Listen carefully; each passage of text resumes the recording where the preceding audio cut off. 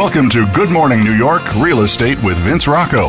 Our show is all about the exciting world of real estate, and in particular, how it relates to the lucrative New York market.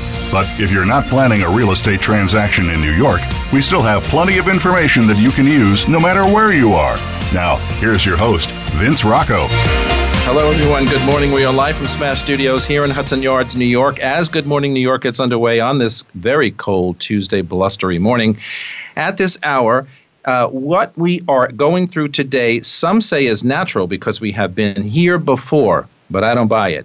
Deals are harder to do, which means we need to work harder to save each one of them. But that seems standard to me, right? So what's the rub here? Prices have come down, but I think more is needed to meet buyers' expectations, but are sellers there yet? If you want to stay in the business of making deals, you need to work very differently than ever before and find that coveted amount of patience within. Both buyers and sellers need skillful expertise and very experienced representation now more than ever, so we need to step up to the plate. Also at this hour, Nikki Field from Sotheby's International Realty is here with us today, and we will get an update on lots of things from this icon, as I say, in our industry. But first, I'd like to welcome my listeners in the United States and around the world. I am Vince Rocco, and this is Good Morning New York Real Estate. In the news this morning, every Sunday between Thanksgiving and New Year's, the New York Transit Museum will run its holiday nostalgia rides departing from the 2nd Avenue F train station.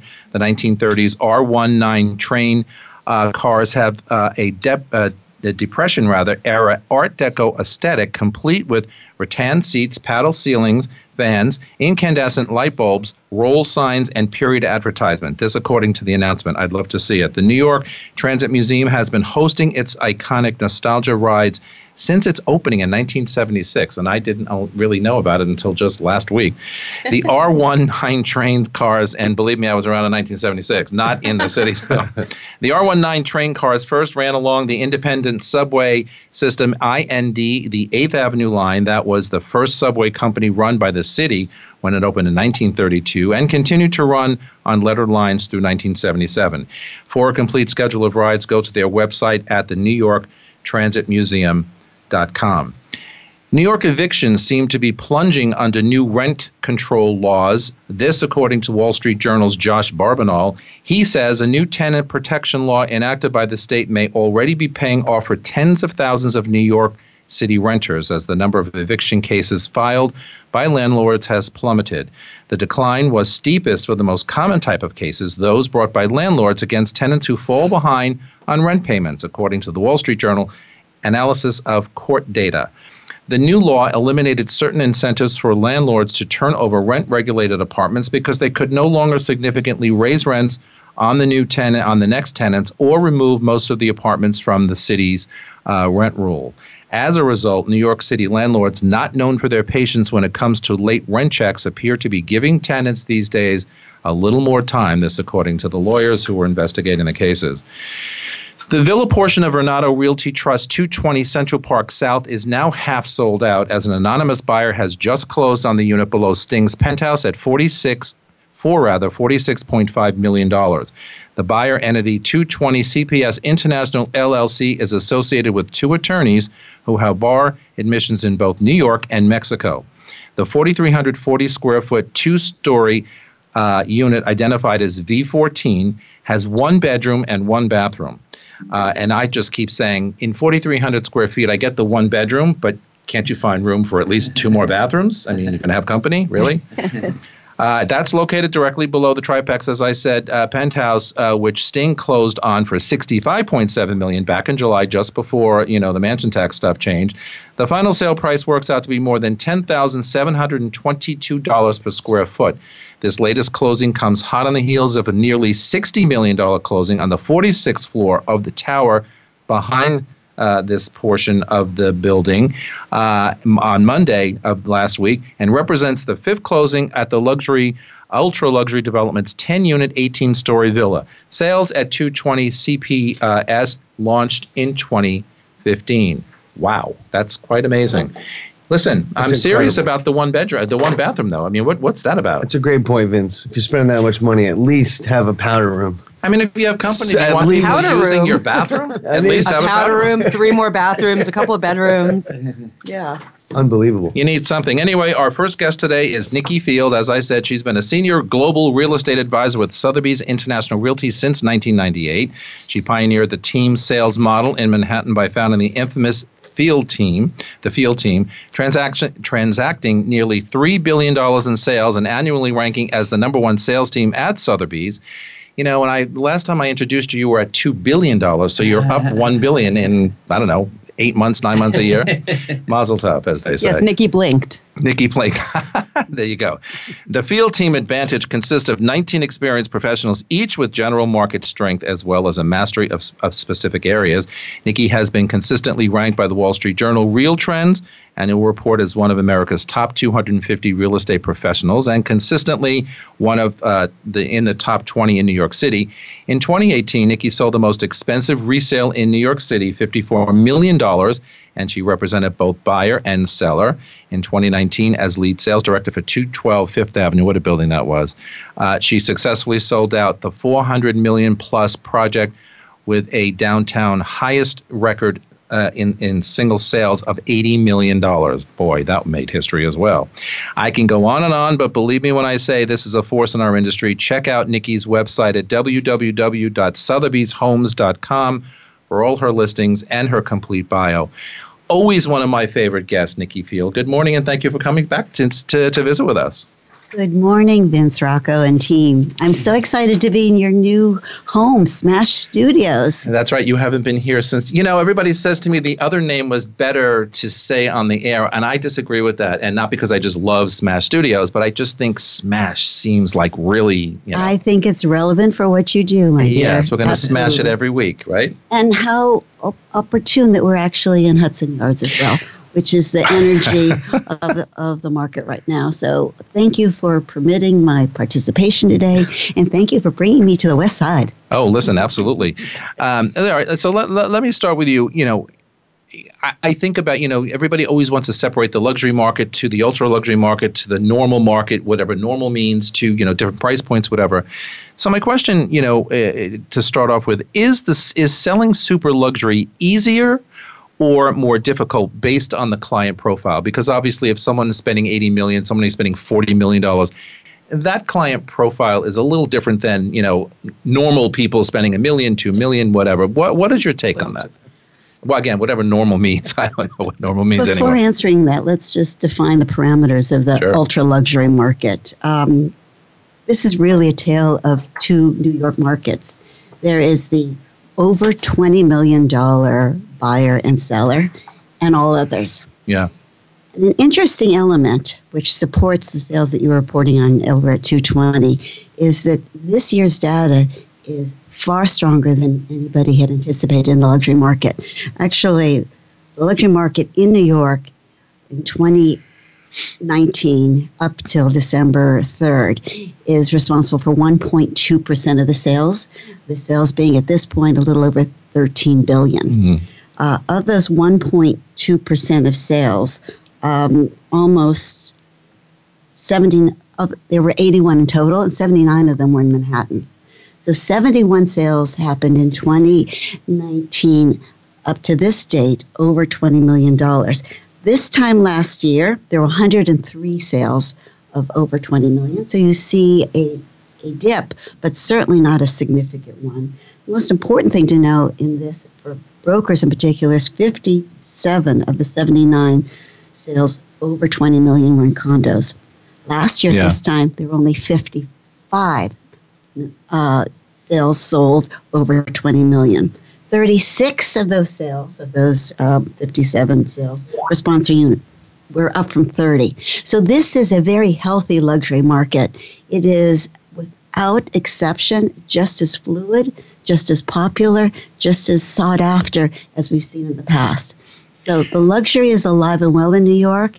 I think it's indicative of the economy that we're living in right now. Mm-hmm. But the elements around our market and the different segments of it have colored it differently. Yeah, and I agree with you. And, you've got to always take what you read sometimes or hear, in the news as, with a grain of salt, because everybody has luxury doom and gloom. But when I read off some of these numbers in our intro, $80 million, $40 million, $65 million, without naming names, These are people who come to this town to buy. And, the person who purchases $80 million, Sting, that's been reported, $65 million. What type of profile is that? Or how many people are out there that can spend that kind of money in this town? To answer that in your initial question, people that are purchasing at this level are far less market and economy sensitive than all the rest of us. That's right. Right? They buy what they want, when they want, at the price that they want. Because they can. They can. And they're buying this for reasons, in almost all cases in the last 2 years, for usage. It's not investment. Correct. It's, I want this place. It's the best in class. I can afford it, and I'm going to really enjoy it. And that keeps the best of New York alive and healthy. I will tell you that these people have no concerns about the carrying costs, taxes, and there are no encumbrances that step in the way. If we can find them the right property at the right deal, they're in. And I say right deal because smart, wealthy people don't buy stupid. But before we move on to other things, sticking with this profile of people, like you said, they buy because they want to, they just can spend whatever they decide to spend. Years ago, when I first started in this business, people wanted to be in certain neighborhoods, okay, across all price points. I want to be uptown, I want to be downtown, I want to be east side, I want to be west side. Do you see with these particular profiles that we're discussing this morning, are they building-centric or are they neighborhood-centric, or it really doesn't matter? It's the product that they find that floats their boat, so to speak, and they just go for it. Okay, well, I've got your answer, and it's changed dramatically in the last year. Internationals that were buying between 2015 and 2017 were very focused on neighborhood. They knew where they wanted to be. Correct. They were very definitive on it. But the market that we've seen in the last 2 years is neighborhood resistant. They will buy literally anywhere. We're talking about anywhere. We're talking about all of Manhattan, including Brooklyn, sometimes well into Queens. They just want the best product. New York has become so less neighborhood sensitive. People will live and work and travel from just about any location now. And that is a game changer for all of us that used to be neighborhood specialists. Correct. A lot of that was driven by school zones, and now there are so many good schools that there are options. So I completely agree with Nikki, and I've seen the exact same thing. And, these people aren't worrying about being close to the subway train or close to the bus line or close to any of these things because they could live anywhere and take transportation. Interesting, we've got 30 seconds left to the segment here, but you mentioned Queens. Where in Queens? Are you talking to Long Island City or? Long Island City mostly. They still want those views, and they want that water, and that they want that easy commute.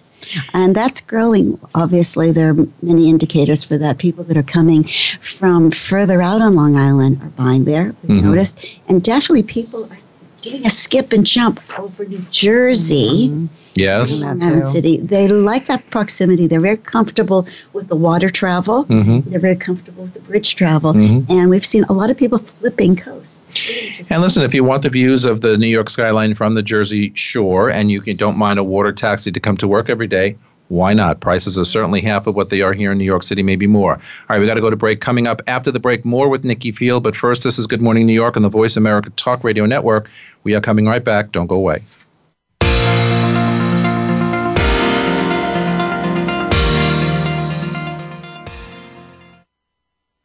Streaming live, the leader in Internet talk radio, voiceamerica.com. At Halstead, we know that what moves you is important.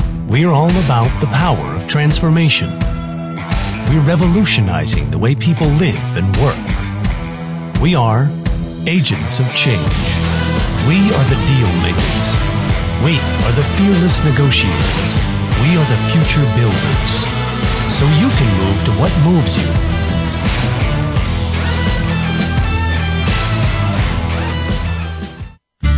I'm Jeff Goodman at Halstead, and I love Vince's show. I host a program of my own, but not about real estate. Rediscovering New York is about our city's great neighborhoods, their history, texture, and their current vibe, through interviews with historians, business owners, and interesting neighborhood personalities. We're broadcast live every Tuesday at 7 p.m. on talkradio.nyc and available on iTunes, Spotify, and other podcasts. Rediscovering New York with Jeff Goodman. I bring the city's great neighborhoods to life. It's not easy to make it big in New York City. It's even harder to sustain that success for decades. However, two teams have defied those odds due to their formulas for success. Both have all-star rosters, performing at the top of their game. Each have an undying commitment to greatness, a willingness to evolve, superior training programs, and ownership that invests heavily in their product. It only seemed natural for the world's most valuable sports brand to partner with Halstead, a market leader in the New York metro area, and now proudly serving as the official luxury real estate firm of the New York Yankees.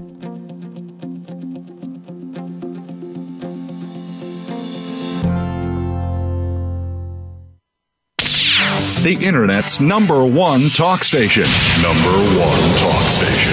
VoiceAmerica.com.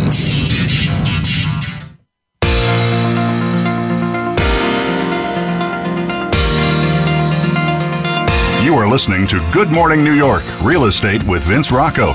If you want to call into the program, we're toll-free in North America at 1-866-472-5788. That's 1-866-472-5788. Now, back to the show. Good. All right, everybody, we are back with Nikki Field, and also joining us are our illustrious panel, Anna Shagalar from Halstead, Jordan Shea from Douglas Elliman, Phil Horrigan from freelyandleasebreak.com, and Niall Lundgren from Compass. Okay, so Nikki, based on what we just talked about, while most of the luxury market is sleeping or at least not confident with buying, you have managed, though, to inspire and to sell some of pretty price-heavy property, to a lot of, big names, a lot of just, big spenders. What is your secret? Because we hear so many people say, and you and I were talking in the green room before, the show started, that it really is a pretty good market. And for people who have this kind of money to spend, they're out there spending. But you have some kind of a secret because you seem to be able to weather this very inconsistent market that we've been going through for, 18 months or so. What is it about Nikki Field that inspires a sale or a purchase of such grand numbers? Oh, that's very generous of you. And if I told you my secret, I'd have to kill you right afterwards. Oh, no. We have a lot of witnesses here. I think most of your listeners here today understand exactly what that is. It's the health and the attractiveness of Manhattan and New York City inverence. People want to be here. And if you continue to give them reasons to be here, and if you continue to give them the data and the historical information they need to understand that others have weathered sadder markets, others have survived and prevail, weaker markets, they understand that their money is in a safe haven. And I believe everybody who buys here understands that. The thrill in Manhattan is converting someone into a Manhattan buyer and then upgrading them. Because now they are believers. They went in a little hesitantly, is this $1 million property really going to be worth $1 million in 4 years? And when you're able to give them a call and let them know that not only can you sell their property, you can give them an opportunity of a lifetime and put them in a bigger, more attractive, more exciting place, a place of their dreams. They're in for life, and those are the ones that are calling you back the third round and saying, what's new? What should I be doing now with these funds? No one is thinking about a fast turnaround in this market. No. We have no flippers, but we have solid people that know that if they hold, they're going to exit healthy. That's all we're communicating. You will exit healthy. And that's a great story, as New York realtors that listen, for almost 18 years that I'm in this business, I've said that to buyers and sellers many times. If you're not flipping, in a ridiculous way, if you have time on your side, certainly if you're raising a family, you're never going to lose here. You're going to invest, and by the time you go and sell, it's going to be probably a lot more money than you paid for it. So the investment is a good thing. On the other side of that, when we're talking again about the ultra wealthy that are buying these ultra luxury homes, they're not really concerned about this. They don't look at this as an investment. Right. Their portfolio is filled with far more productive investments. For them, real estate is a lifestyle, is a home, is part of their portfolio of residence collection. So speaking with them is a lot easier than wooing other buyers into the market. They've already got the understanding that they want this lifestyle. Question. So when you're dealing with, and again, no names needed here, but when you're dealing with, this very high profile, let's say $20 million and more buyer, are they confident or are they cocky? What is their persona typically? Oh, both. Definitely both. And then how do you maneuver through that? Because we see that, on the lower end as well, but something tells me that when you have a big name, whoever it may be, and they're out there buying 30 million, 40 million, Sting 65 million, there's got to be some tude that comes with that transaction. They're well aware of the position they're in. Correct. They can afford to buy what they want, when they want, where they want, at the price that they want. Mm-hmm. And why are they afforded that? Because of all the inventory. Buyers are king right now. We know it as brokers. Sponsors know it. Sellers know it. The press knows it. They have a lot of leverage and they like making a good deal. Mm-hmm. And as long as they are presented something that's attractive and works for their needs and their goals, they understand the opportunity here. It's not unusual to have a mega millionaire offering 50% under the asking price. He's going to try it. He's only using it 10% of the time anyway. So exactly. Well done, Anna. So and that's their justification. They're actually easier. On a mega deal that I recently had this year, $80 million, he just said to me, "What do I need to do to get this?" Mm-hmm. And I told him, and he said, "You've got it."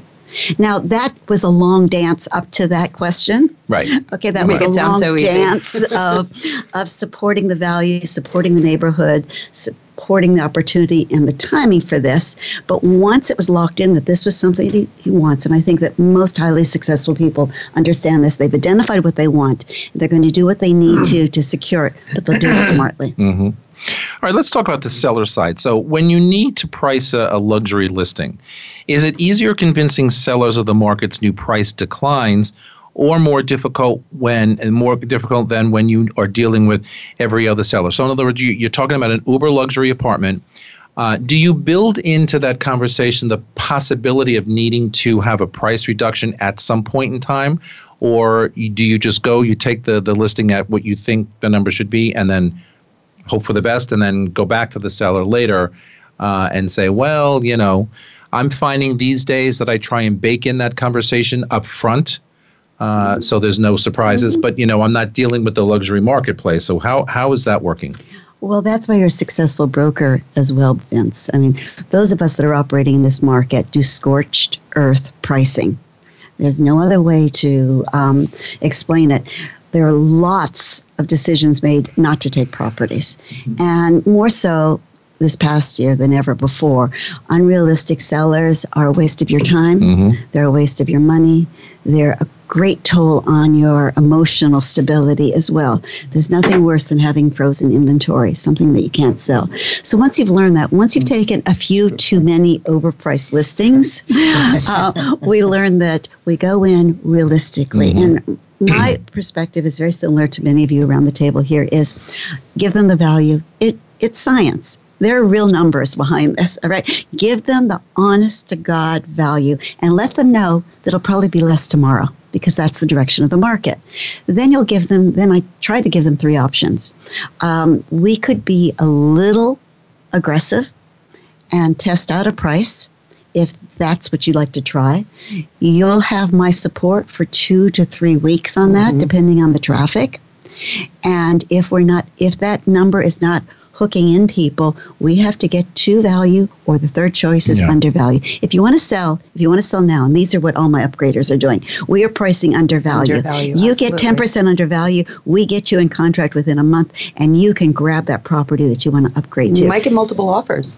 And it's happening all the time. I just moved something with 3 offers. I haven't had 3 offers on a property in 5 quarters. It was really exhilarating. I thought I was doing something right here. No, I just priced it undervalue.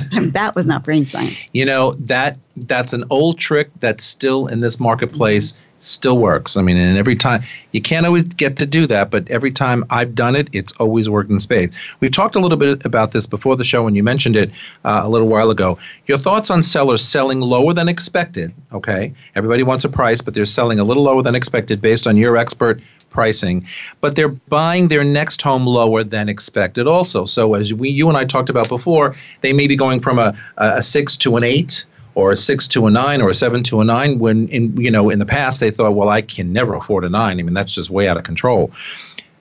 Does that resonate with clients today when they need to upgrade and you are sitting at the other end of the table saying, here's what I'm proposing to you. We're going to value price to sell, and then we're going to go out and buy something larger and better, and then you can sit with that for years and years and still come ahead at the end of the day. That's a biggie, I think, in this market. Well, that gets me excited. The upgraders, as we call them, the golden geese in today's market. And for brokers that haven't yet taken this position, I certainly encourage them. Obviously, you are servicing the clients you have. Think about the clients you don't have. People you know are once sold. Get to them, as we've been doing on a very regular basis, and this is my business plan for the second half of 2019 and the first quarter of 2020. Notifying people what they could have that they hadn't even dreamed of, which means this opportunity for you is available at this price, which is the lowest in 3 decades. Mm-hmm. We must sell your property. Right. We understand doing that. And you're going to take a hit on it if you bought it in the last 3 to 4 years. If you bought it before that, we're going to get you out whole or with some profit. But the spread you're going to benefit by in the upgrade far out delivers. And in most cases, we can show 25, 35, up to 40% spread advantage to buying up. So we then get a phone call back saying, well, I was thinking about what you just told me. Mm-hmm. And I think we want to trade in our classic 6 on Park to a 10 on 5th. Mm-hmm. What's that going to cost me? And how soon can you sell my place? Very easy setup. I can sell your place to put you in a position so you can be all cash or be board qualifiable for your purchase. If we underprice your unit, we'll get it into contract within a month. In almost all cases, they buy that. The short-sighted sellers don't.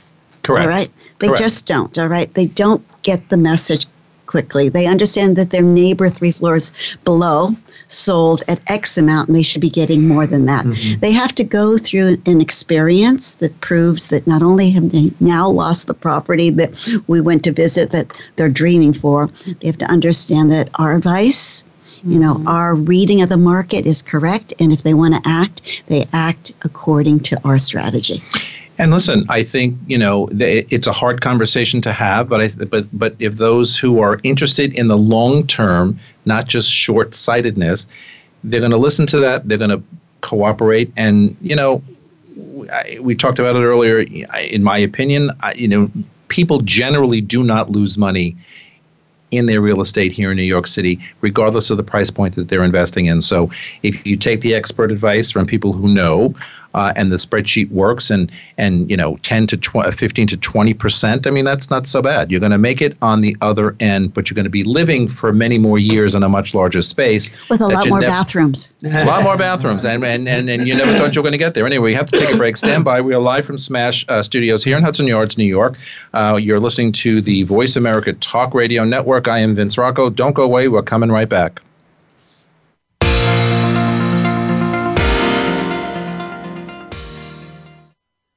Stimulating talk gets those synapses in the brain firing really fast. All the time. The #1 internet talk station where your opinion counts. VoiceAmerica.com. At Halstead, we know that what moves you is important. We're all about the power of transformation. We're revolutionizing the way people live and work. We are agents of change. We are the deal makers. We are the fearless negotiators. We are the future builders. So you can move to what moves you.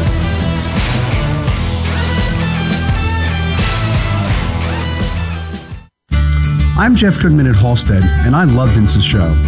I host a program of my own, but not about real estate.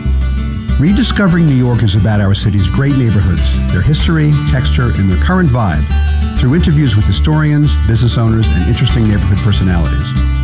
We're broadcast live every Tuesday at 7 p.m. on talkradio.nyc and available on iTunes, Spotify, and other podcasts. Rediscovering New York with Jeff Goodman. I bring the city's great neighborhoods to life. Streaming live, the leader in Internet talk radio, voiceamerica.com.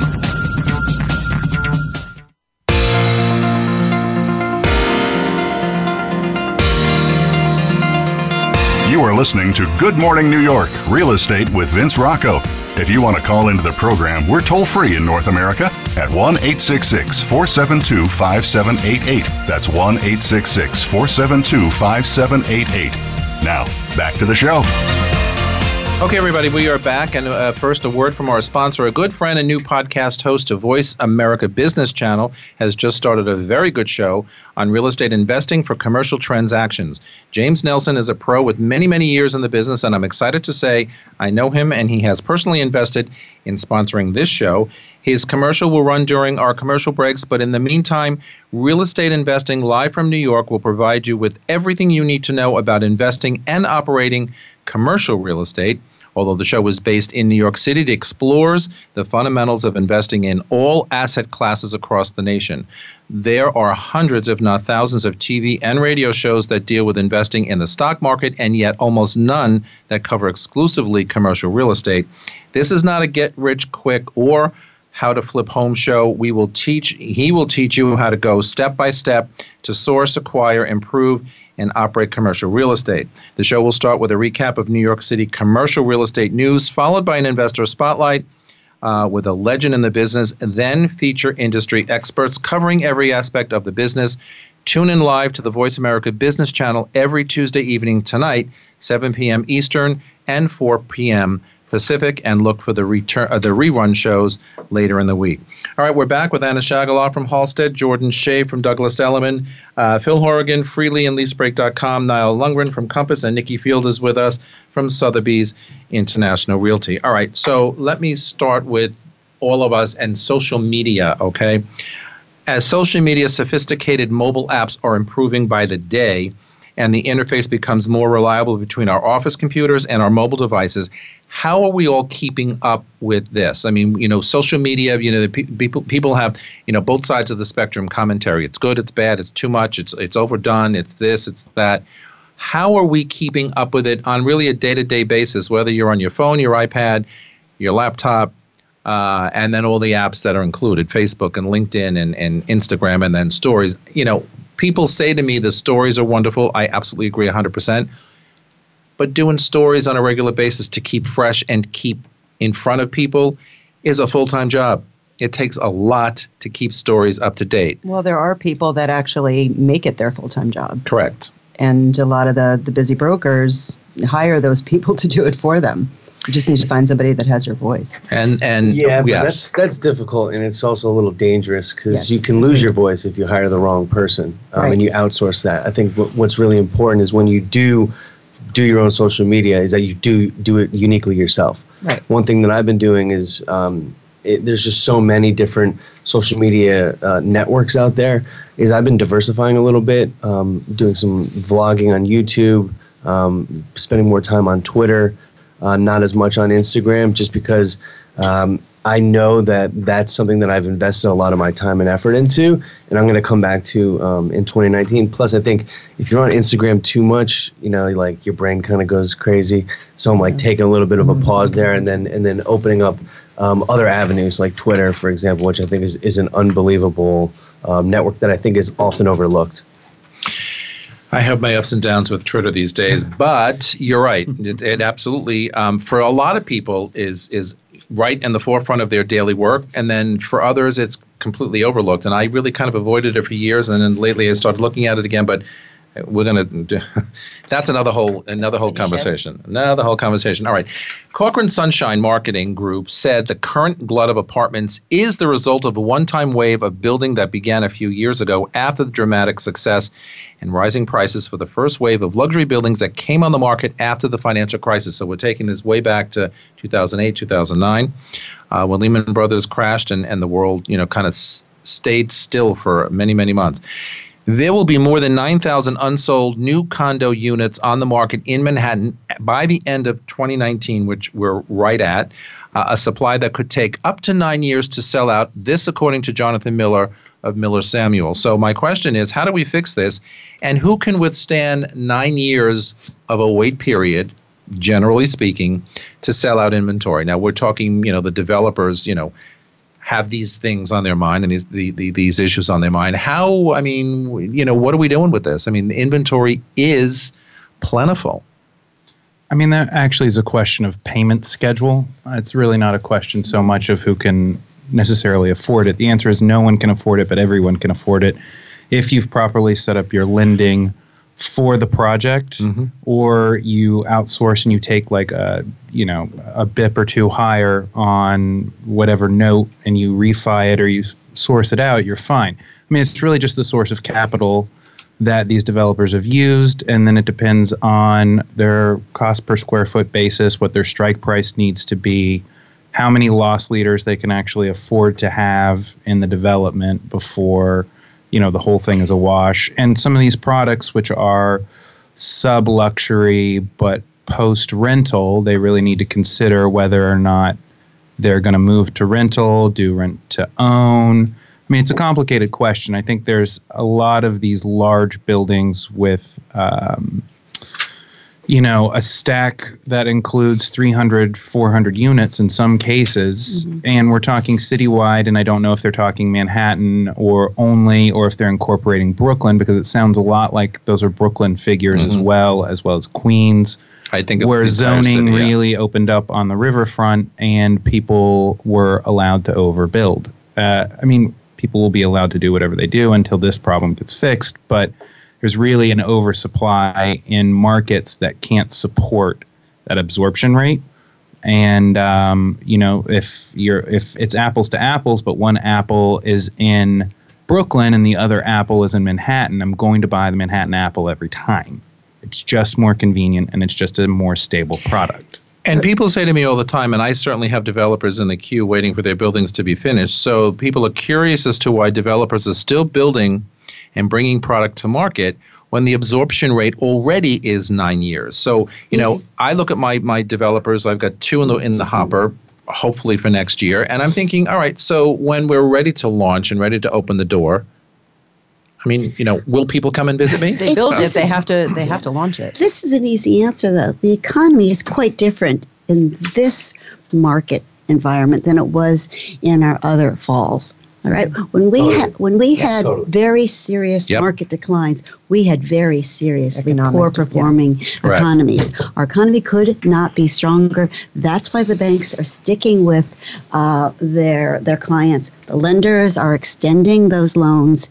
Everybody's looking at the opportunity of the economy pulling back up the real estate market. That's why they're still building. They are very forward thinking. They know that we've got a couple more years of inventory to clean out.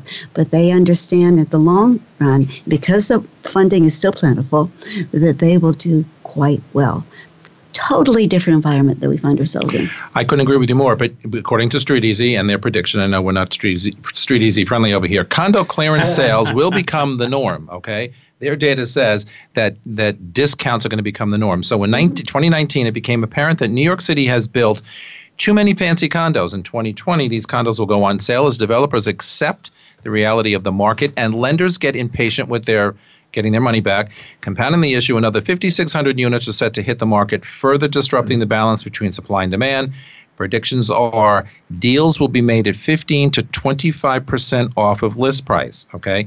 The changes to New York State mansion tax that went into effect in July provided sellers with a strong incentive to strike deals prior to that change. Some did. Sting, I think, did when he closed before July on his $65 million place. How deep do you think these discounts are really going to be? 15 to 25%. Is that accurate, Nikki? By the way, this is really good news. If anyone is receiving what you've just said as a fear factor, absolutely not. This is really good news. There's going to be far more discounts, deeper cuts, which will warranted greater traction and transactions. This is what we're doing and what builders have come to terms with is a clarification and a realistic anticipation of the profit margin. Correct. Will they be cutting? This is my question. Will they be cutting down on the quality of their product in order to deliver a higher profit margin? We have to look for that. And if that happens, believe me, we as brokers and clients themselves will be gravitating to the better built properties. Yeah, I mean, So that touches on reputation and the longevity of those particular developers. And if they want to continue, because when there's a down, there's an up. This is New York City. It will not always be like this. They don't want to be that person that built a poor quality product, and then 10 years from now, their name is just going downward because it's not selling. There's always that better product. There's always that infamous offering plan and the special risk section that outlines everything, and there's always that line in there somewhere along in that book that's yay thick that says developers hold the right to make changes at any particular time between build and delivery. So fear that some people have brought to me in my new development is, when the development is finished and because of the market conditions, will they potentially change the cabinets, the appliances, the flooring, the this?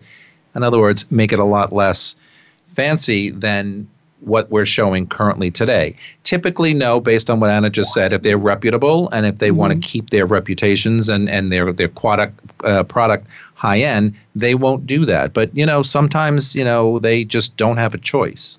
I've seen it happen once only in all the years I'm doing new development. That's why there are walkthroughs and punch lists. Correct. And, the buyers are holding their developers to the standards that they're promised. Couldn't a good attorney write something about that in a contract? They would fight against it. But it's in the offering plan. You can't really change what the Attorney General has approved in that offering plan. So they can write whatever clause they want in the contract. Right. The developer is never going to accept it. Right. Because that's not in their best interest. Again, it hasn't happened. I've seen it only once.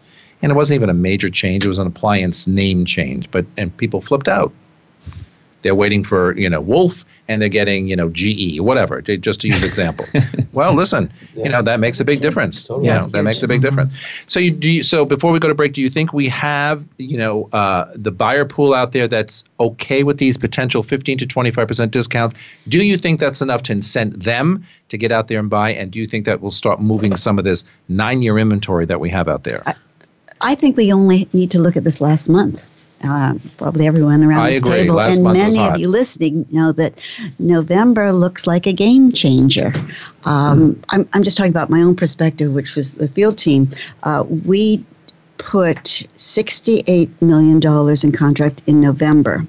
That was after an October of $23 million put in contract and a September with zero on my team put in contract. September was crazy. November at Sotheby's rivals the same numbers as 2 years ago. Something's happened. Yeah. People are getting off of the sidelines. There's an impatience or there's an opportunity that's driving sales this month. Mm-hmm. I think that's a precursor for 2020, and I believe we're all going to have an extraordinary year.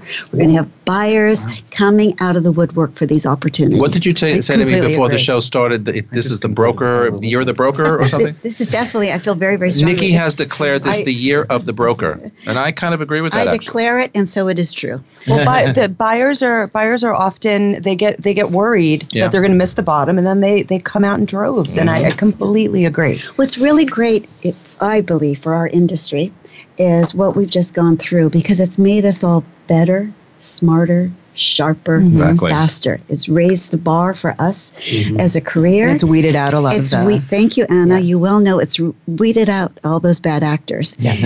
In order to continue to do sales in this market that we've all survived in, you must be a transactionary, not a negotiator. You truly have to come together with your partner on the other side and together, in the best interest of each of your clients, figure out what's going to get this transaction completed.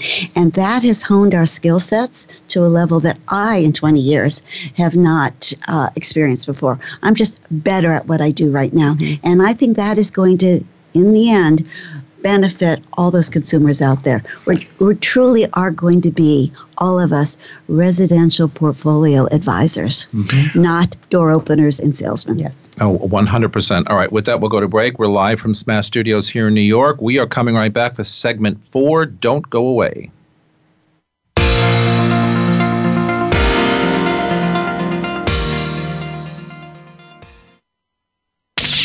The Internet's #1 talk station. #1 talk station. VoiceAmerica.com. At Halstead, we know that what moves you is important. We're all about the power of transformation. We're revolutionizing the way people live and work. We are agents of change. We are the deal makers. We are the fearless negotiators.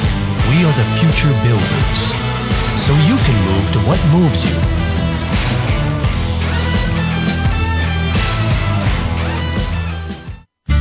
I'm Jeff Goodman at Halstead, and I love Vince's show. I host a program of my own, but not about real estate. Rediscovering New York is about our city's great neighborhoods, their history, texture, and their current vibe, through interviews with historians, business owners, and interesting neighborhood personalities. We're broadcast live every Tuesday at 7 p.m. on talkradio.nyc and available on iTunes, Spotify, and other podcasts. Rediscovering New York with Jeff Goodman. I bring the city's great neighborhoods to life. It's not easy to make it big in New York City. It's even harder to sustain that success for decades. However, two teams have defied those odds due to their formulas for success. Both have all-star rosters, performing at the top of their game. Each have an undying commitment to greatness, a willingness to evolve, superior training programs, and ownership that invests heavily in their product. It only seemed natural for the world's most valuable sports brand to partner with Halstead, a market leader in the New York metro area, and now proudly serving as the official luxury real estate firm of the New York Yankees.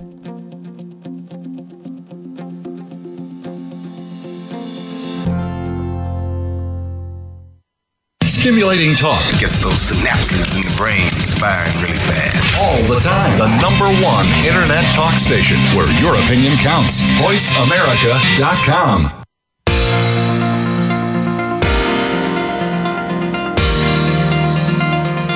You are listening to Good Morning New York, Real Estate with Vince Rocco. If you want to call into the program, we're toll-free in North America at 1-866-472-5788. That's 1-866-472-5788. Now, back to the show. Okay, everybody, we are back to segment 4, and we're here with Anna, Jordan, Phil, Niall, and Nikki Field. So, Phil Horrigan, Yes. with the new rent law regulations in place, the sales market in a slump, and people re-signing their leases or starting new ones, are there any concessions for renters these days? All I keep hearing is how hot the rental market is. I don't play in it that often, but everybody around me is telling me that the prices have gone up significantly. What's the deal? The prices have definitely gone up, but there are also definitely concessions out there. We're heading into the slow. There are concessions. There are concessions. Okay. But it depends how you define concessions, because as a renter, you can go to a building directly with no broker. There's no fee, right? That's like considered a no-fee building. Is that considered a concession? Because some of those same buildings will also pay a broker sometimes to bring you. Correct. So I guess what I'm trying to say is, I look at it like more from a renter's perspective when they're looking at the market. What percent of listings have fees versus don't have fees? Mm-hmm. And so if you look at lease break, for example, because we have a really good mix of everything on there. We take the RLS feed, so we have all the 12-month broker listings. We have short-term rentals. We have lease breaks, sublets. We have short-term rentals from landlords. We have everything. And it seems like about 45% are no fee overall in aggregate. I would expect that to be a little bit higher, actually, heading into the winter season. Usually that goes above 50%. And I think that is because the market's a little stronger right now, the rental market. But still, I mean, half the listings are no fee, which means either you just walk into those buildings or the owner is paying the broker fee. One other thing I want to mention that it just really hasn't gotten any attention, I don't believe at all, since the new rent law was passed. But are you guys familiar with the new lease break provision in the new rental law? And I mention that because we're talking about the rental market, and it is now easier to get out of your lease. Yes. And it's a pretty big deal. It's only trickling out to the market. Some landlords aren't even adhering to it just yet. But I want to read directly from the law for a second, just this one sentence. The landlord shall, in good faith and according to the landlord's resources and abilities, take reasonable and customary actions to rent the premises at fair market value or at the rate agreed to during the term of the tenancy, whichever is lower. So this is in a lease break situation. So, and if you read on more, it'll say that the landlord now has a duty to mitigate the damages in a lease break situation. And they have to put the apartment on the market, if you're breaking your lease, at either the current rate in the lease or the current market rate, whichever is less. In other words, this is huge incentive to, you talk about trading up in sales. I mean, you could get out of your lease essentially a lot easier than you used to be. New York used to be a pretty tough market to get out of your lease. Correct. So I guess what I'm saying is this is another, you talk about like, are there concessions out there? This is another positive for the rental market. And we are heading into the slower season. Between November and February is the best time as a renter to get an apartment, get a rental. People are saying these days, typical of the marketplace, why rent instead of buy? I'm sorry, why buy instead of rent? Right? Right. What's your answer to that? When they say, why should I buy? So why should I buy when I could rent or keep my rent and so, call it a day? Maybe next year things are better. Right. We're going to talk about predictions right after that. When I was working full-time as a broker, one of the things I would always do is I would get out a worksheet and I would show them what their rent would be if they just rented, and then what their cost would be if they bought after taxes. And then you compare the two, and it's like, wow, it's actually cheaper to buy. And that would almost always be the way to go. I will say it's a little more confusing now because of the new tax law. So sometimes it's harder to make that calculation. And that in itself is also making things a little trickier because when there's more confusion and people aren't as certain, they just tend to rent. And there is a lot of uncertainty out there, unfortunately, that we talked about. So if people are not sure what's going to happen, I know Nikki is very positive on the market next year. I think that's great. I hope she's right. I hope that happens. But there is a lot of uncertainty with the election. People don't know what's going to happen. I mean, maybe the $20 million buyer and up, they care less about that. But the buyer that's going to only be here for 5 years, they're like, wow, do I really want to buy now? But the market's going to go down another 10%? With all this uncertainty, I'm just going to rent. And it is so much harder to do that after tax calculation now because of all the different taxes that are in the mix that I'm having a hard time doing it. And then buyers are having a hard time justifying why they should buy over rent. Nikki, your prediction for 2020, you stated it before, but just give us to us again quickly if you don't mind. Good year, okay year, presidential election have anything to do with it? Okay, well, it's directly on the heels of 2019, which was a challenging year, but still a very healthy year. When you're talking about $13 billion in sales year to date so far. That's a healthy headwind to begin. Absolutely. I believe 2020 is going to be more the same. Deep price cuts, absolutely. Certainly on age listings. The good news is new listings will be priced correctly. There's not a broker out there worth their salt that's going to take a property on overpriced and make any money these days. So pricing correctly is paramount, and sellers are going to buy into it because they've read the memo. Deals will be made. Most definitely. I strongly believe that we're going to see the return of the international buyer, whether it's pre-election, during election period, or after. And one of the catalysts will be the sale of the Waldorf Astoria residences. I feel that the international buyer has already connected with that product. They've known about it for a number of years. It is a brand that they relate to from all continents, and I think they'll be pouring into a well-priced project that will begin the spigot for other international buyers coming back. We welcome them home. Hannah. I agree with Nikki that 2020 is going to be, there's going to be a lot of movement. And I think that with prices continuing to go in the direction of downward, I think buyers will start to worry that are they waiting too long? And I think, there's always a level where everyone's terrified of missing the bottom of the market. And we've been on a low threshold for last couple of years. I think next year the vibe will be different and opportunities will be achieved and conquered. Niall. I think the stock markets keeps going up. I think it's generally it's 25% up this year.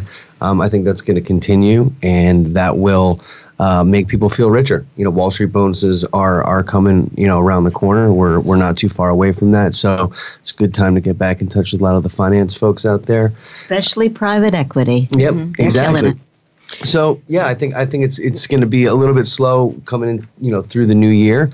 But I'm excited about March, April, May, and to see what it does through. I think what Jordan said, Q3 should be the floodgates opening up. Well, I was just going to have 20 seconds left.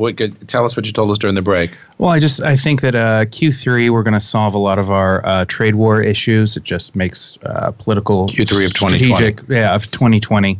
It makes sense politically just before the election to fix all of the trade problems that we've now created. And so I think that you're going to see a flood a little bit of the international.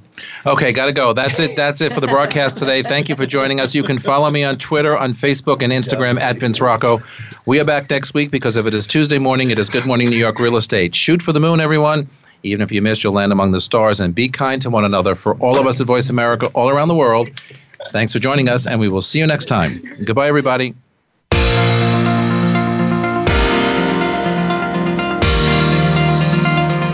Thanks for tuning in this week. Please join us for another edition of Good Morning New York Real Estate with Vince Rocco next Tuesday at 9 a.m. Eastern Time, 6 a.m. Pacific Time on the Voice America Variety Channel. Here's hoping all of your transactions are successful ones.